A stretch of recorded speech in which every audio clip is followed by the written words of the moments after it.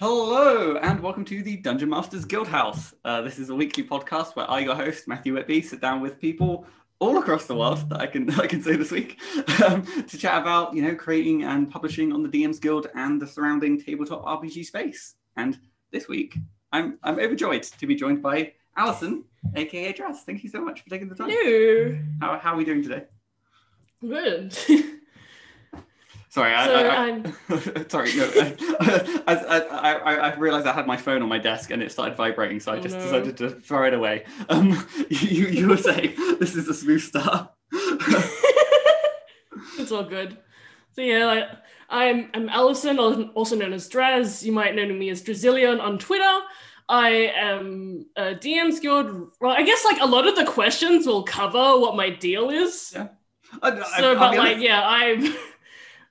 You might know me as someone who's written on the DM's Guild with Uncaged Anthology and Eat the Rich, and also as one of the instructors and moderators for the RPG Writer Workshop.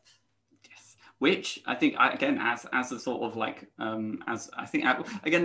always do this. I always accidentally date the episodes, but it's just, again the next season is the next workshop. The next workshop is about. I was about to call it a seasonal thing. I guess it is because each workshop is denoted by which seasons it's in. It could be, I don't know. It could be cool to be like, "Oh, welcome to season 7 of the RPG Writers Workshop. We now have loot boxes." Fantastic, and you kind of answered my first question there for kind of what you've been known for, but. So you kind of got your start with, would it be correct to say you kind of got your first publication with Uncaged? Yes.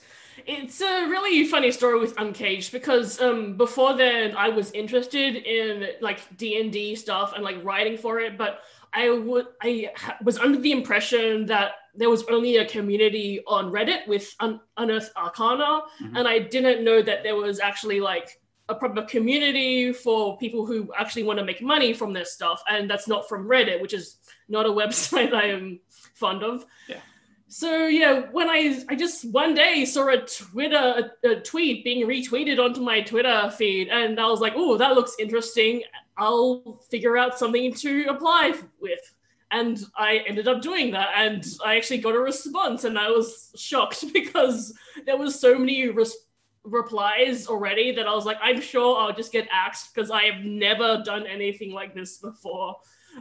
But I was accepted, and I wrote an adventure at the tail end of 2018, and it was in the first Uncaged volume out in the start of 2019, and things just spiraled from there, really, just realizing that there was actually I could get money from doing this stuff, because I was absolutely certain that I was going to get 10 cents from the project, and that'd be fine because I wasn't expecting anything from it to actually see that this is a decent amount of money.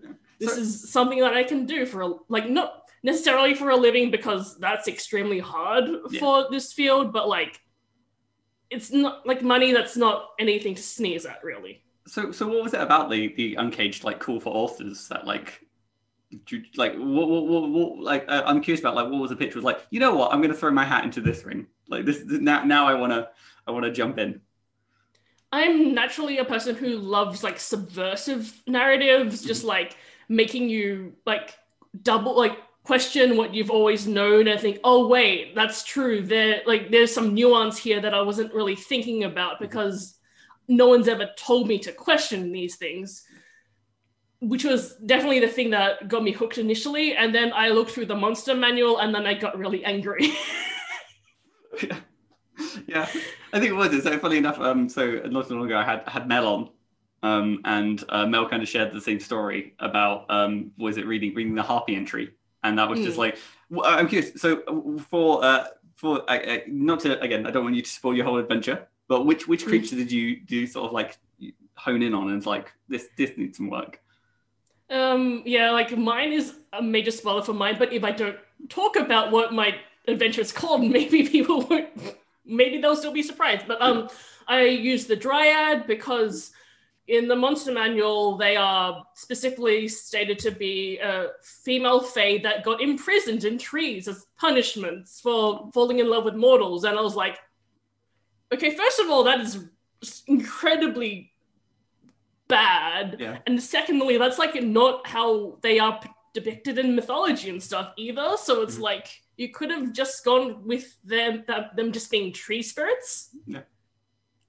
So yeah, like, obviously can't really say much without spoiling. Yeah, no, I will say that I did make my Dryad into a Warlock patron in Uncaged Volume 4, which I think says a lot about how much I changed the Dryad in my adventure. But I think that's kind of what, again, it's kind of the freedom you have to sort of look at the kind of existing lore that again, because I imagine with the Monster Manual, even though they try and kind of paint it as like agnostic to any particular setting, it is still very much inspired by the Forgotten Realms, or definitely, some of the other things and stuff like that, and to have that freedom to detach certain elements that are I guess the problematic and stuff like that, because I'm sure that again, I think like all the fae out there that are just running about having as many relationships as they want with mortals, being unpunished. It's everyone. I feel like it should be the case of like everyone should be punished equally. Which I feel like that's probably not that's not the message I should be going for. But it's interesting. And then you kind of, that was kind of your foot in the door, and then you kind of from there, definitely. You were just like, well, I just kind of want to keep doing this. And I think so you wrote for the Uncaged Volume 1. Was it Volume 3 and Volume 4? Volume 3 I did art for, and Volume 4 I did art and the subclass for. Oh, fair. So a diverse set of skills then. Yeah. So I guess as well, so for the some of the other stuff you've been doing as well then, what's kind of the split of contributing art to a project versus contributing some of your writing? It's definitely a case of how much time I have and whether I have a clear concept for adventure for, because sometimes I volunteer art because I like a project, but I don't have any ideas for. So me doing art is a vouching for the project basically, and believing that in its success and what it stands for. Yeah, and adventures are definitely, I like this and I can already see where I'd go with this. Well, that's perfect. That kind of leads into my next question then of okay, for adventures then, where do your ideas typically start? So I take it for the Uncaged example, it was using the Monster Manual as inspiration, but for some of the other contributions, I tend to like to draw in fairy tales just because with Monster Manual stuff and stuff, there's always an angle that they're already something that's well known, but you can figure out an angle to tackle it from that would be really interesting. Yeah, because I think I was with Book of Seasons and Eat the Rich, I both drew on different folklore and fairy tales and stuff, and decided to go in weird directions with them and see where I landed up. I mean, I guess it goes back to some of the conversations I had about sometimes it's nice to give the players adventure, an adventure that is not cliche, but plays on creature comforts. It's the fact that okay, this is the story of Hansel and Gretel. Okay, these two kids have gone missing, they've been abducted, and then that kind of allows you that freedom to be okay, there's already the hook there. And then you have the freedom to play around. It's oh no, these Hansel and Gretel, they ate the witch. That's how this one goes. And is there any particular way that you do you typically go for a more sinister twist, or is it more just as much on its head as possible? It really depends on what what the project needs and what what tone I want, because with my adventure for Eat the Rich, which is a mouse unusual scheme, I wanted to go with more lighthearted slapstick kind of adventure in which, it's based on the Pied Piper of Hamelin, except the twist is that the bard that is the Pied Piper, she is a good guy, and she's gonna transform everyone into rats so they can infiltrate a castle and create havoc. So it's just like, let's just make it the twist that Pied Piper, but you are the rats. And the kind of adventure takes place of like putting the players within the shoes of, or like transforming them into rats. Yeah. No, and then like if they get hit prematurely and then they transform back into people, then they have to deal with other hijinks as well. I've noticed that's actually like something that I've played around with in one of my adventures worlds, of just like turning the players into things, or just like the possibilities that open up just by like shrink. Again, it's the guy's case of like, was it Honey, I Shrunk the Kids, or just take an existing settings and just make the players really small, and then the typical sort of like everyday challenges become that much more amplified by being definitely 30 times bigger. No, I'm curious then. And then, so with working on with Eat the Rich, with Book of Seasons, and Uncaged, these are like big anthologies of like in some cases multiple books. How do you find like navigating or working within that sort of like project scope? Well, my background is that I did a game design degree, so I'm definitely equipped to do group projects. Yeah. And I'm very familiar with Discord, so it's really a matter of like hoping that and trusting that the higher ups will be able to communicate all the information they need from me so that I can do my part of the project. And I guess how I guess when it comes to, again, so the big part I imagine for these sort of big books is kind of like consistency. Has there been kind of like some like variance in the sort of how much freedom you have, or is it quite like, here is a adventure layout that we would like you to kind of adhere to, or is it as long as it's within this word count? I'm kind of curious about like how that fluctuates.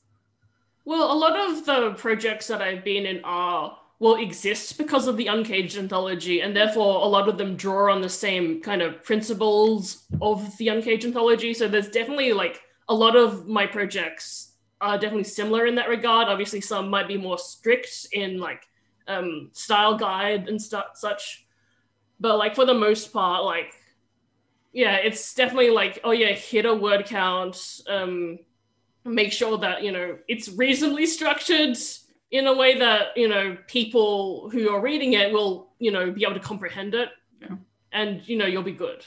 Well, I suppose it kind of makes sense that with the success of Uncaged. And the I was about to doubt myself there, but it's run by Ashley Warren.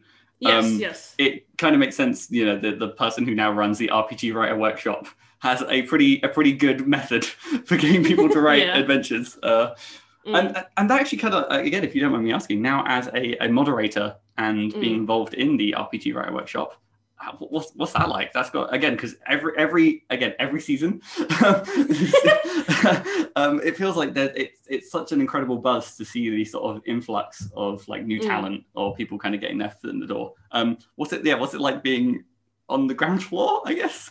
Or just like well, I can't really say that I'm like properly on the ground floor, because as a moderator instructor, I'm not like one of the people that are like in the like, I don't have any say over the website, and I can't like make any changes to the website or anything. So I don't like have complete control. It's more to do with the Discord itself. And in the case of like with being an instructor, it's a lot of emails back and forth. So like, that's pretty straightforward. And with the Discord, it's a lot of, reading all of the channels and making sure that everyone is being good. And for the most part, people are really good, which is surprising, because I feel like, the broad spectrum of people that would want to get into making adventures is very broad, and, not all of them would be welcome necessarily, because, there are quite some toxic, viewpoints and everything. But like, if they exist in the workshop, they haven't really like spoken up. And I think it's to do with like things, how like a lot of moderators, instructors have like pronouns in their names, and like regulars with like they, them pronouns like are pretty, predominant within the Discord. So I think for the most part, that actually runs pretty smoothly. A lot of the stuff I do as a moderator isn't actual like moderating stuff. It's more like, I'm looking at the Discord anyway, I'll answer this question that I can answer because of what I know as a writer myself. And sometimes it's like stuff that I don't know myself, but I'm good at Googling, so I will find information. Yeah. And by conveying that information, I am, learning myself. Mm-hmm. And I suppose it's a politer way than the the website Let Me Google That For You. Yeah. Then I guess I'm curious. So more on the instructor side, is that is that the case of like you? I suppose again, my head was in the wrong space because I'm like, do you get a set? I was about to call them minions. Which is really a bunch of trainees, or I'm failing to think of the appropriate word for people who have joined the RPG Writer Workshop that isn't somehow dehumanizing. Is it, or is it? I'm curious. Like, is it just like you have a set number of people who are kind of under your wing, or is it like an instructor in the sense of like you have a particular class saying that I'm here to help on this topic? It's more of a Ashley asks us to write an article basically, or a lesson, and like also write up the homework for that lesson, and then like we do it, we send it back to her, we get paid, it's a good time. And then when the workshop is actually running, in the Discord there's a channel for each of the lessons, and people can drop off their lesson stuff in that channel. And in the case of most instructors, they can offer feedback and stuff. My lesson is how to get your notes and your outlines into a rough draft. So I personally don't have much to give feedback on, because you're either doing it or you're not, basically. But sometimes I offer like advice and stuff. So we basically manage everyone that decides to join, but more specifically the people that actually decide to speak up, basically. So it's more manageable than if we had to supervise everyone supervisees. That is a much better term than minions. No, interesting. And then I take it, so with your lesson in particular then about taking rough notes and sort of getting into a draft, does that kind of mimic your own sort of your work process? Yeah, definitely. It's definitely that lesson arose because in the workshops before, where there was a lot of people going, okay, when do I actually start writing?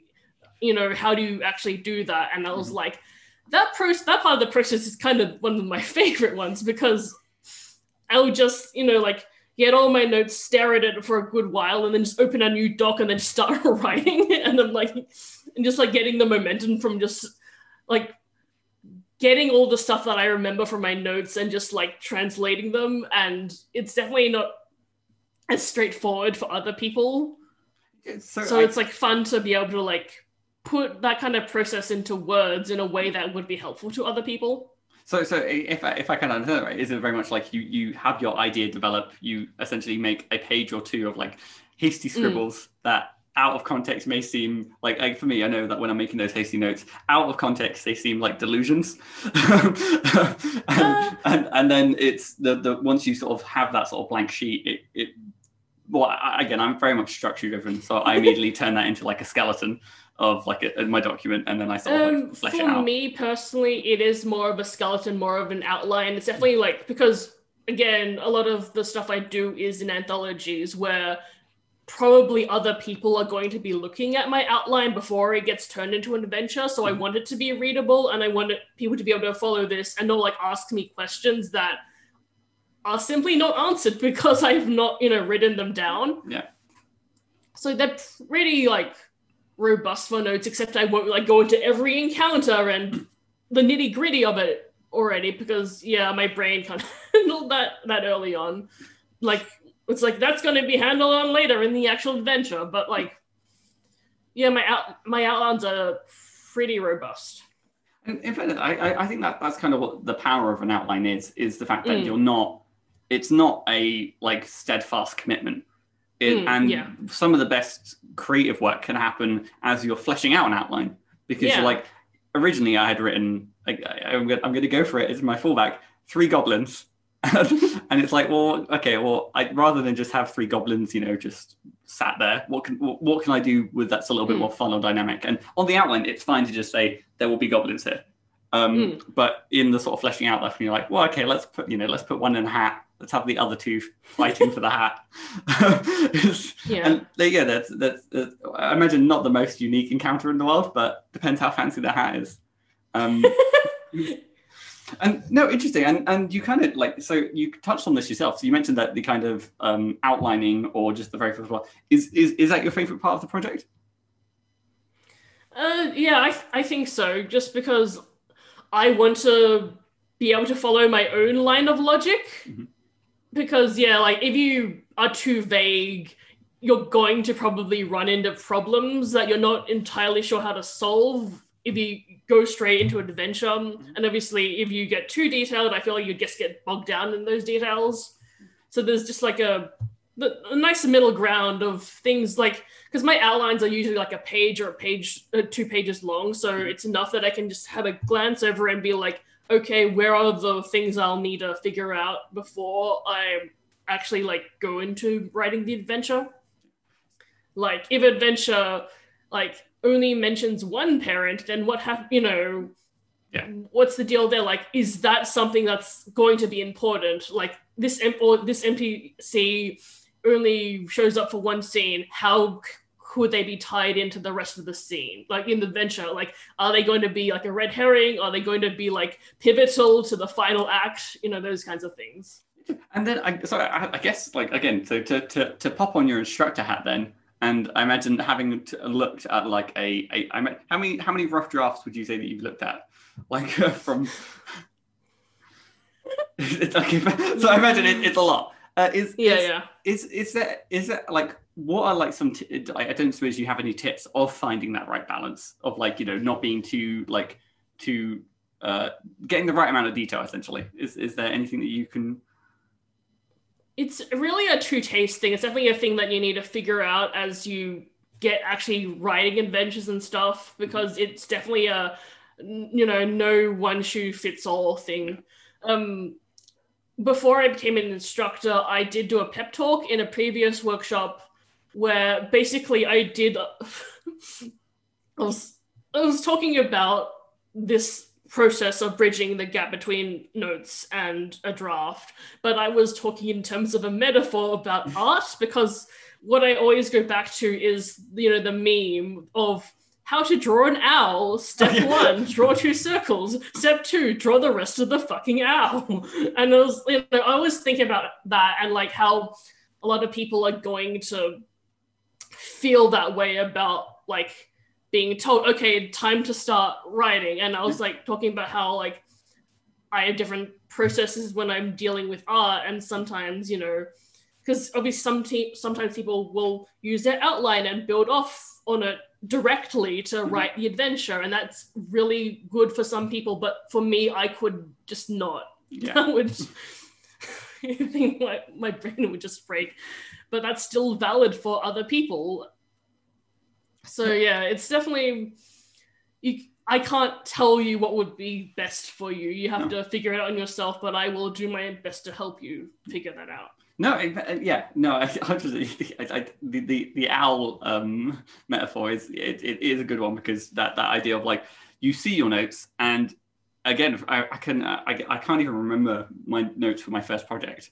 I think actually I was using essentially I would run a session with my party, and then I would use that sort of process of just DMing and creating stuff on the fly, and then just sort of trying to turn that into like a product. But yeah, that gap or between like the notes on page and something that is publishable in whatever shape or form that takes. I think I almost have like my process is very much iterative. So I take the notes. Let's say if we take like there's like a castle in one of the things. Let's say if I have to design a castle that the players of rats have to sneak their way in, I would probably start off by probably defining all the locations within the castle and stuff, and I would have like the bullet point list of essentially all the rooms.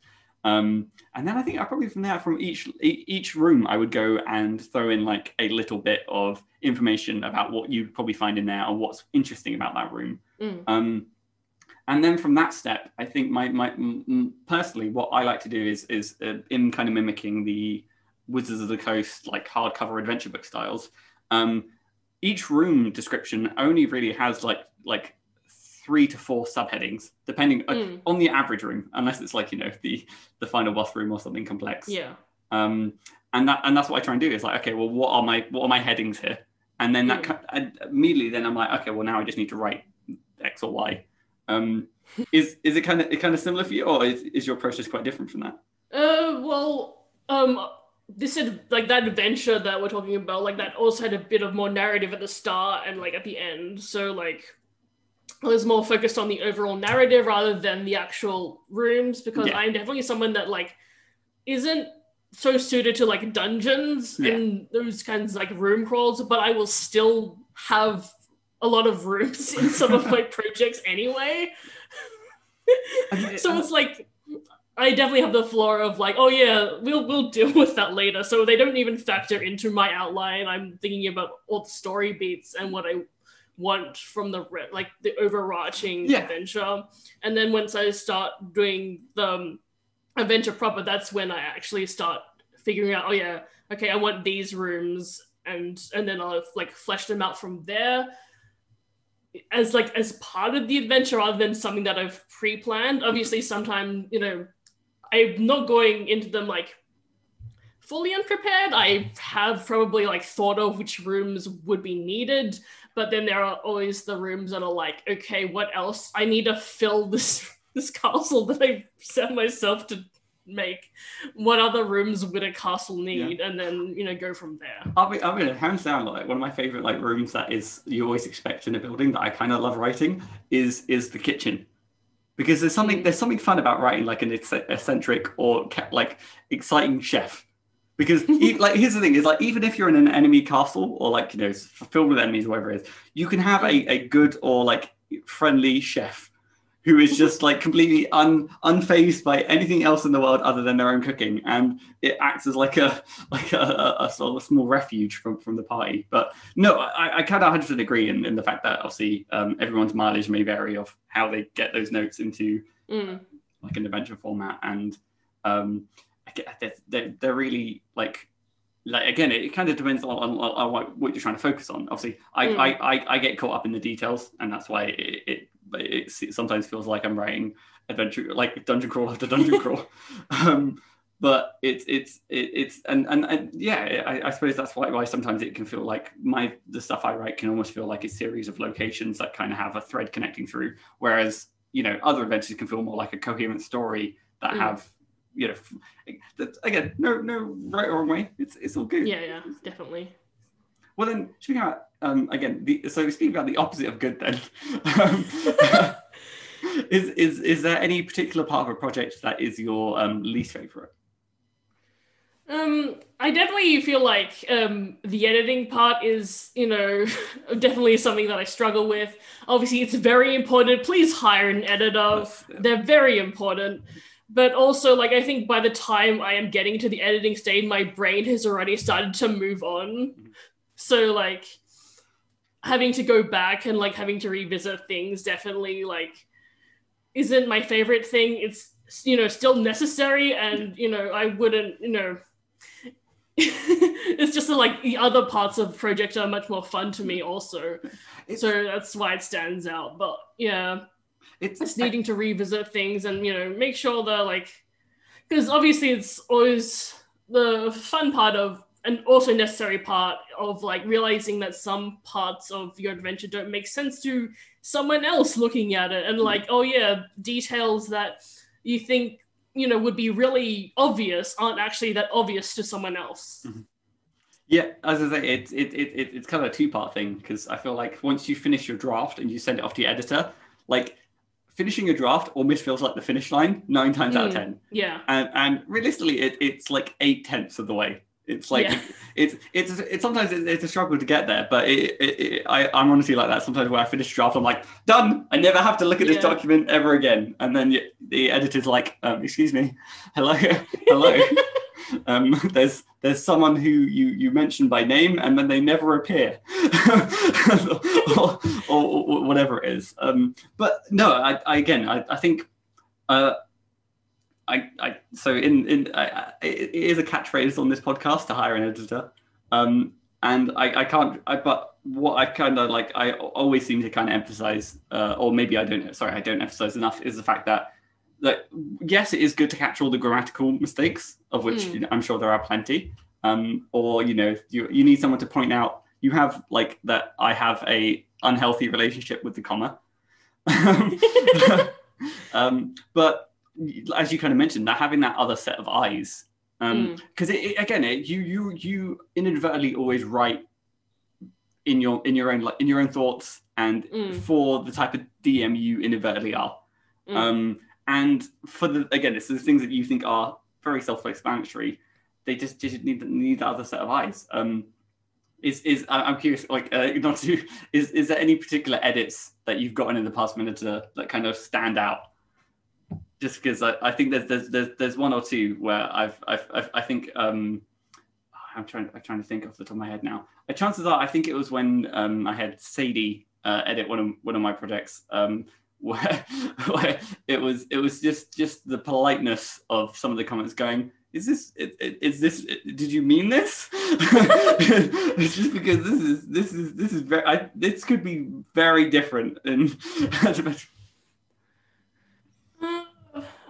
none that I can really think of, honestly.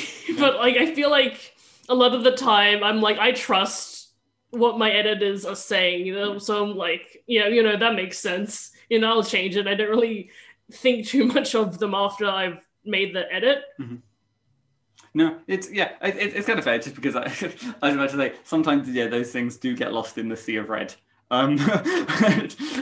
Which I think it depends on your editor and stuff like that. But no, it's yeah, and so aside, I think it's so aside from editing, is there's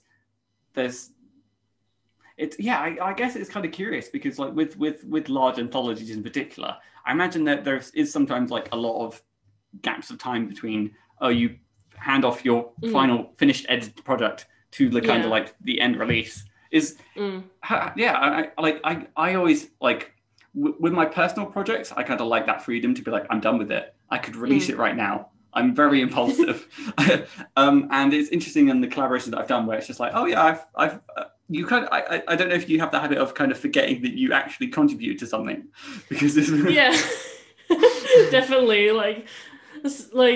there'll be like months go past and I'm like, oh yeah, that's coming out. I remember that.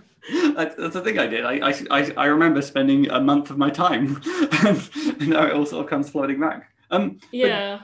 Do you like that sort of like time structure to sort of have that you submit your commitment to the sort of like anthology, and then you're just like, well, I guess I'm free now. It'll be out when it's out. Yeah, I do like that, especially like in like times where I am like working on like different anthologies at the same time. So I'd be like, oh yeah, okay, that's I don't think about that. I can like move on to this other project, and like I don't really have the time to really like mull on it until the project comes out. Like, oh yeah, that's a thing that happened.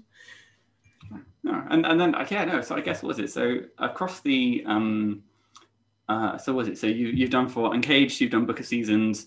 You did, I think, you also participated in Eat the Rich, Unbridled as well. Yeah, Unbridled, Unbreakable.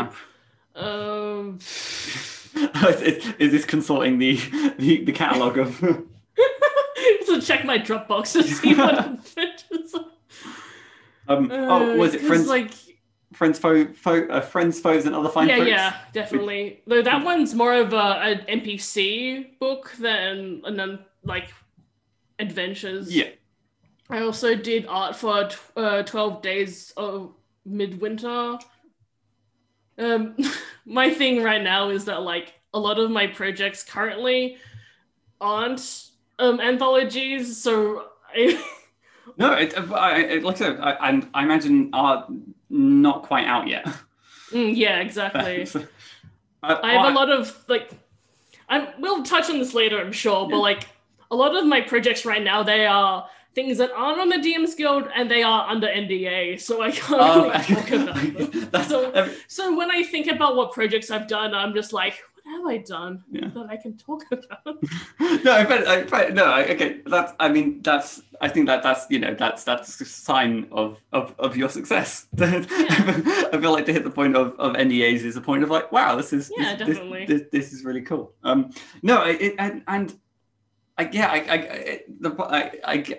The problem I have is the moment you hear the word NDA, it's always like I need to be professional. I can't ask. I know it's, again, especially on a podcast, you can't ask. Yeah. But there's always that thing of like, it's the temptation of not knowing what you don't like. Yeah. But no, it's really exciting. And I take it you've kind of like the success of some of these anthologies and collaborations in particular. Do you think they've kind of set you up very well for Yeah, definitely. Like, I definitely think like it's writing portfolios is such an interesting thing to me, because I feel like with art, it's like, oh yeah, you actually want to look at them and then you can like see at a glance like what someone's capable of. But with writing, it means that someone actually like sat down and read my stuff, which is wild to me, and thought, oh yeah, this is good design, this isn't incomprehensible. And so yeah, like I guess people have like looked at my writing enough to be like, oh yeah, I can recommend her, or like I think she'd be a good fit on this project.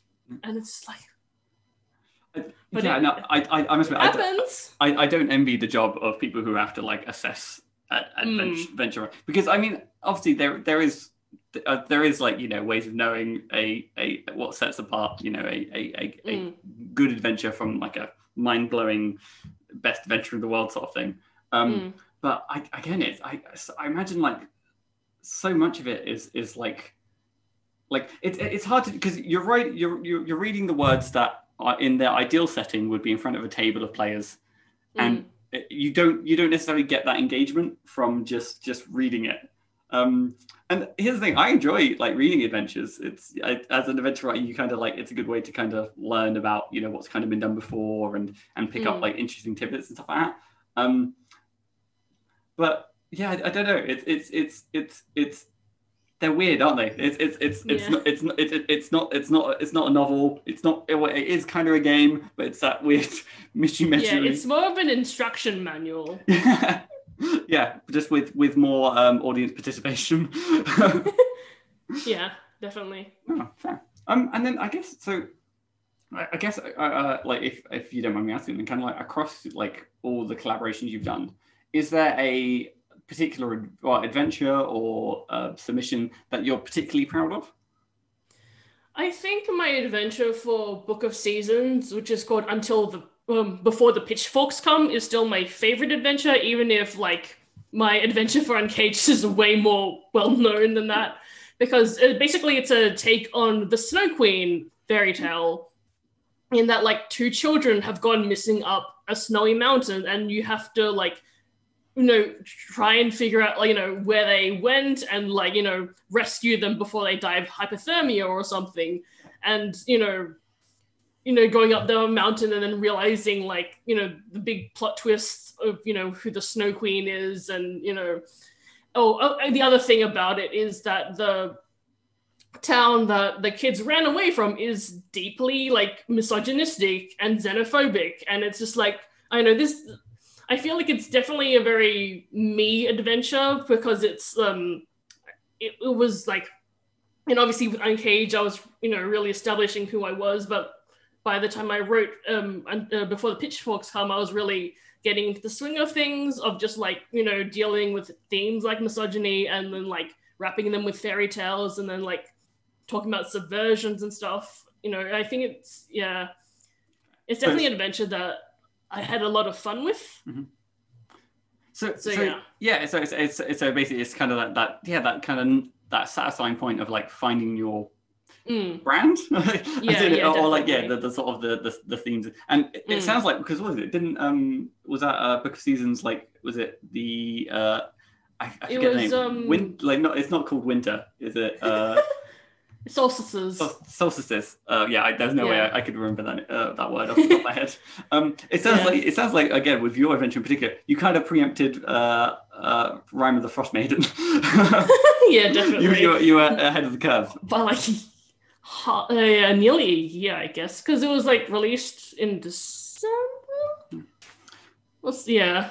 So I guess like again, my next kind of question is then, so with dealing with like, I guess, like themes like to use your example, like misogyny and stuff like that, I'm curious about like, how do you, I guess in like Maneuver, is like, how do you incorporate those sort of themes while, I guess, in the best way being, not, I don't want to, again, not respectful of misogynists, but you kind of get what I mean. Is the fact, obviously, in an ideal situation, the fact obviously all tables kind of have the appropriate safety tools and stuff like that. Mm-hmm. But having those themes within the adventure themselves, I'm curious if you have any thoughts or opinions around that. Well, for Before the Pitchforks Come, I specifically set it in a town that, so basically you could put it anywhere and it would still make sense for that town to be misogynistic because they're so insular and because they're in the mountains. They don't really communicate with, other civilizations. So it's, you don't really need to figure out how to justify it too much. Yeah, and I definitely do, with my adventures, set it in a specific location, even if it's like, a setting neutral one. Mm-hmm. So you can really like figure out, okay, this is how this place works. I don't have to think about how the rest of the world thinks. Yeah. Okay, fair. So you kind of make it like, it's insular, as you kind of mentioned. Yeah. Like, fair. Okay, no, yeah, it kind of makes sense. And obviously, particularly for anthologies, I think, again, it's kind of having that ability to be able to just sort of drag and drop it that within your own campaign is kind of very sort of appealing. And with that, like, obviously I have themes that I stay far away from, even if, I do want to talk about deeper and darker themes. Like, none of my adventures will feature homophobia, even if it would make sense for like a villain to be homophobic. It just doesn't show up. So it's really like, if a DM feels like that's a thing they want to bring up, then, that's hopefully something they've figured out is on the table for their players, and that they can handle in a way that is respectful of their players. That's not part of my adventure anymore. I think it's a difficult balance of that, especially when you want to write like particularly emotive or challenging adventures, is balancing that line of like, okay, well, this is appropriate for the adventure, or this is now again erring on the part where it could be more harmful than it is the message and stuff like that. I mean, again, it's classic ways of like, there are many ways to make a villain appear a villain, and there's the sort of thing of like, he doesn't have to like kick a puppy. If he just takes a cat and puts it in a tree, then that's probably good enough. Like, no animal cruelty needs to happen. Just small things like that. And particularly of like, again, a lot of people use D&D as like a escapism. And it's kind of trying to particularly balance that. But no. Again, thank you for the response. And then, I guess to kind of like summarize then, to talk about your creative experience as a whole, then to bring it all full circle in. Is there any lessons that you kind of wish you'd learned earlier in the process? This one's definitely like one that I should have thought more about, but I feel like my background has definitely like prepared me for a lot of the process. There's nothing that really stands out about things I could have learned earlier, especially like I'm definitely very lucky that like with Uncaged, it was a very big project, a lot of people interested in it and like were willing to like, proofread and, look over things. So like, all things considered, I had it very lucky. So actually, again, to give you, I guess, I was supposed to give you more time to maybe think about it, but then I'm also going to ask you a different question, which I don't think. Here, think about this while you answer this one. What was you mentioned that was it? So you come from like a game development, what was the name of your course? Because I'm also a game dev student. I come from like a computer games technology. Yeah, my degree was just called like Bachelor of Design bracket games. Oh, nice. Very straightforward one. Was it the case of like it was like a design course that had multiple branches that kind of ventured on, or no, really, it's a very interesting one that like because I live in Melbourne, Australia. I realized I never mentioned that because I assumed that it was going to be brought up sometime. Sorry, that's my dad as a host. Yeah, I live in Melbourne in Australia, which has a very predominant indie game scene. Like it's the city that brought Untitled Goose Game out into the world, and like Necrobarista like quite recently, and those kinds of things. So it's like there is like enough of a games presence here where like a course dedicated to it is just a thing that exists. And my university wasn't the only university to offer that either, which is kind of wild to think about. Yeah. So yeah, there's this whole ecosystem here already where people can learn how to make games. It's curious though. Then obviously, if it's like it's like still the naming conventions of like design, and then just like games. Yeah. But no, I get it's kind of similar in the UK, where obviously fortunate enough that I think in the UK in particular. I don't know if this is interesting, everyone, but one of the largest exports in the entertainment industry is the UK games industry. So it kind of makes sense why universities are trying to, get people in and out of university and all that. But no, it's interesting. Yeah, I love it. I feel fortunate enough to be able to occasionally use the stuff that I picked up in, obviously digital game development. They aren't like, it's not one-to-one. Again, and obviously all my sort of lessons in programming don't necessarily apply to a D&D adventure. Other than these sort of abstract, like, okay, well, writing in a clear, concise manner, which I think is a bunch of if statements. The one adventure I'm just going to write it as like a script file. Just confuse everyone. Of like a series of like I'll put in like a for loop of just like and for as as long as this person's still alive. God, it's what I think that would be a curious challenge to try and write a adventure as if it was a programming like a program of sorts. I don't know what that would even look like. I don't think it will be good. It's something I need to emphasize. But no, and I guess to pivot an earlier question then, is there anything that if you were to go back to the Draz just as they're about to start writing for Uncaged Volume 1, is there any wisdom you might share? There are definitely things that like I feel because my adventure for is definitely my shortest one because Uncaged had a word count limit of 3,000, and a lot of my projects since have either had a word count of 3,500 or 4,000. So there was definitely I was definitely scoping it down really small because in my brain I was like, I've never, written one of these, I need to make sure I don't accidentally balloon this out of proportion. I guess now I've definitely learned how to how much 3,000 words can fit on if I were able to bump it up to 3,500, what would I add? And what, would I still not add unless I had a higher word count? But that's also a lot of things that kind of have to learn while doing these things. So I'm not sure if I wanted to learn that earlier, I don't think I could have. I think writing an adventure to word limit is a very interesting challenge. Because especially if you're in writing my own adventures and stuff like that, I don't give myself a word limit, and that can sometimes be a problem because you let your words kind of get away from you, and next thing you know you're drowning in them.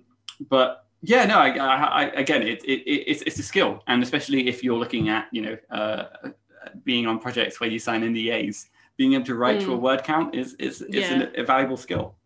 Wow. No, awesome.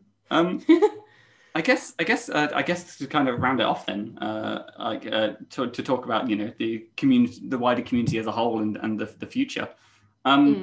You've had you've managed to work with, I imagine, like a countless number of amazing people within the community.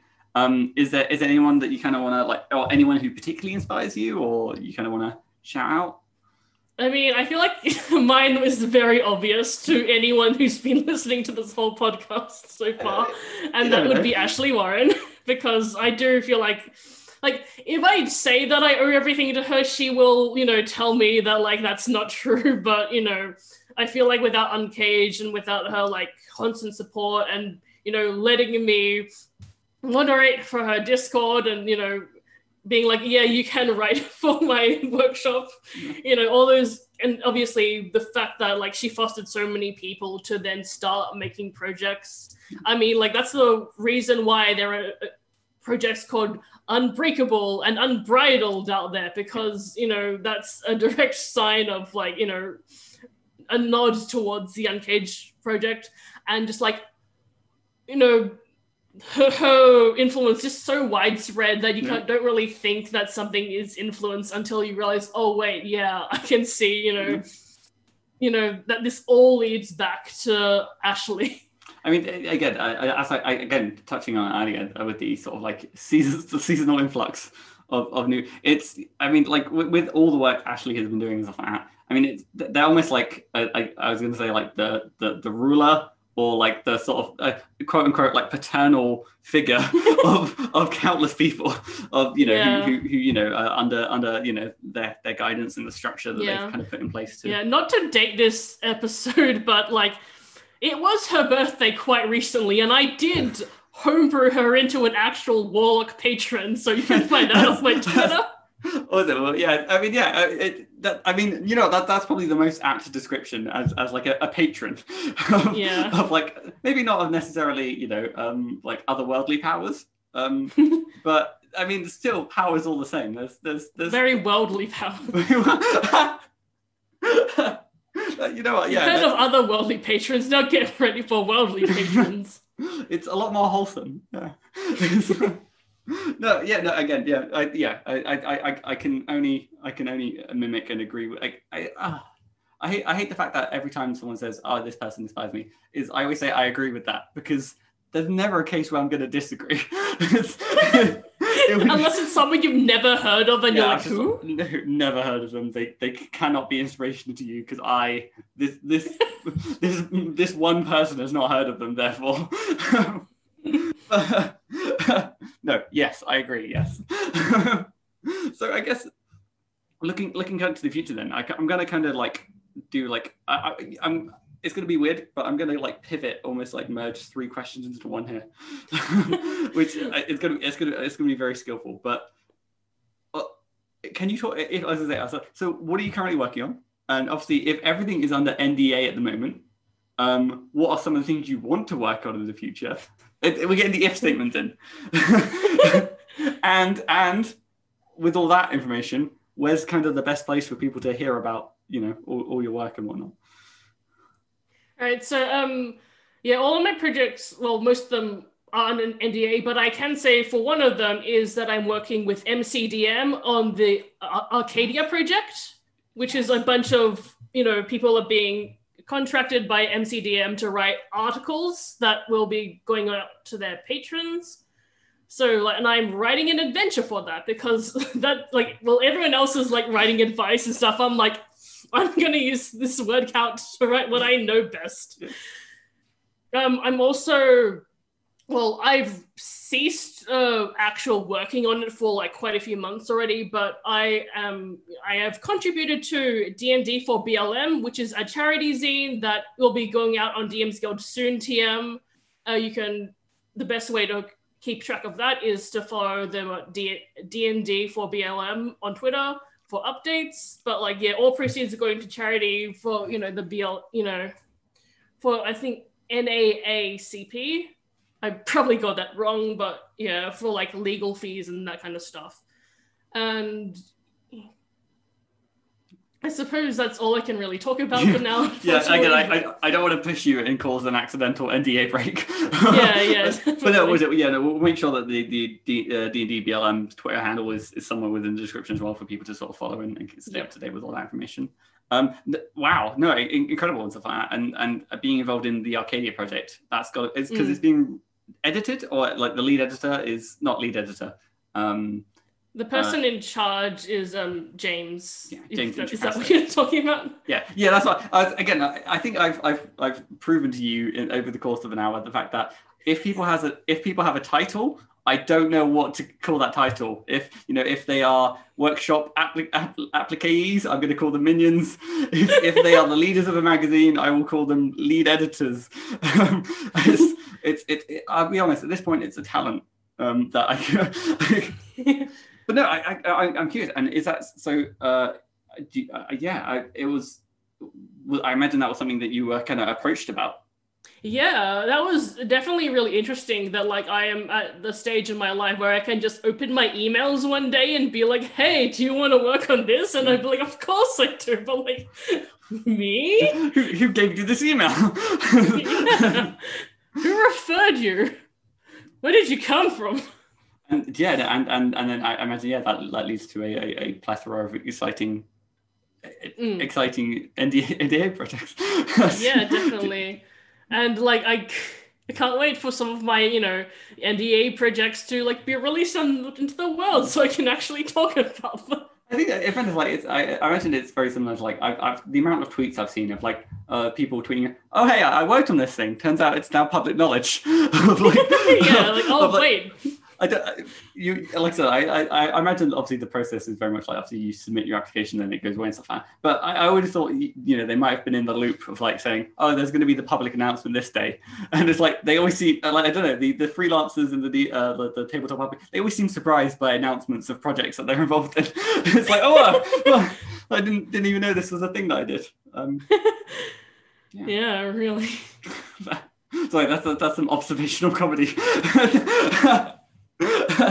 Well, as I say, Draz and Alison, thank you so much for taking the time. As I say, final thing before we kind of go and stuff like that is if people do want to stay up to date with everything you're doing, would you like to plug some of your social media handles? And I am Drazillion on Twitter, and that's basically where I am most of the time, unless you're on Discord, which the only way to access me on Discord is to be in a Discord with me, so... Yeah, good luck.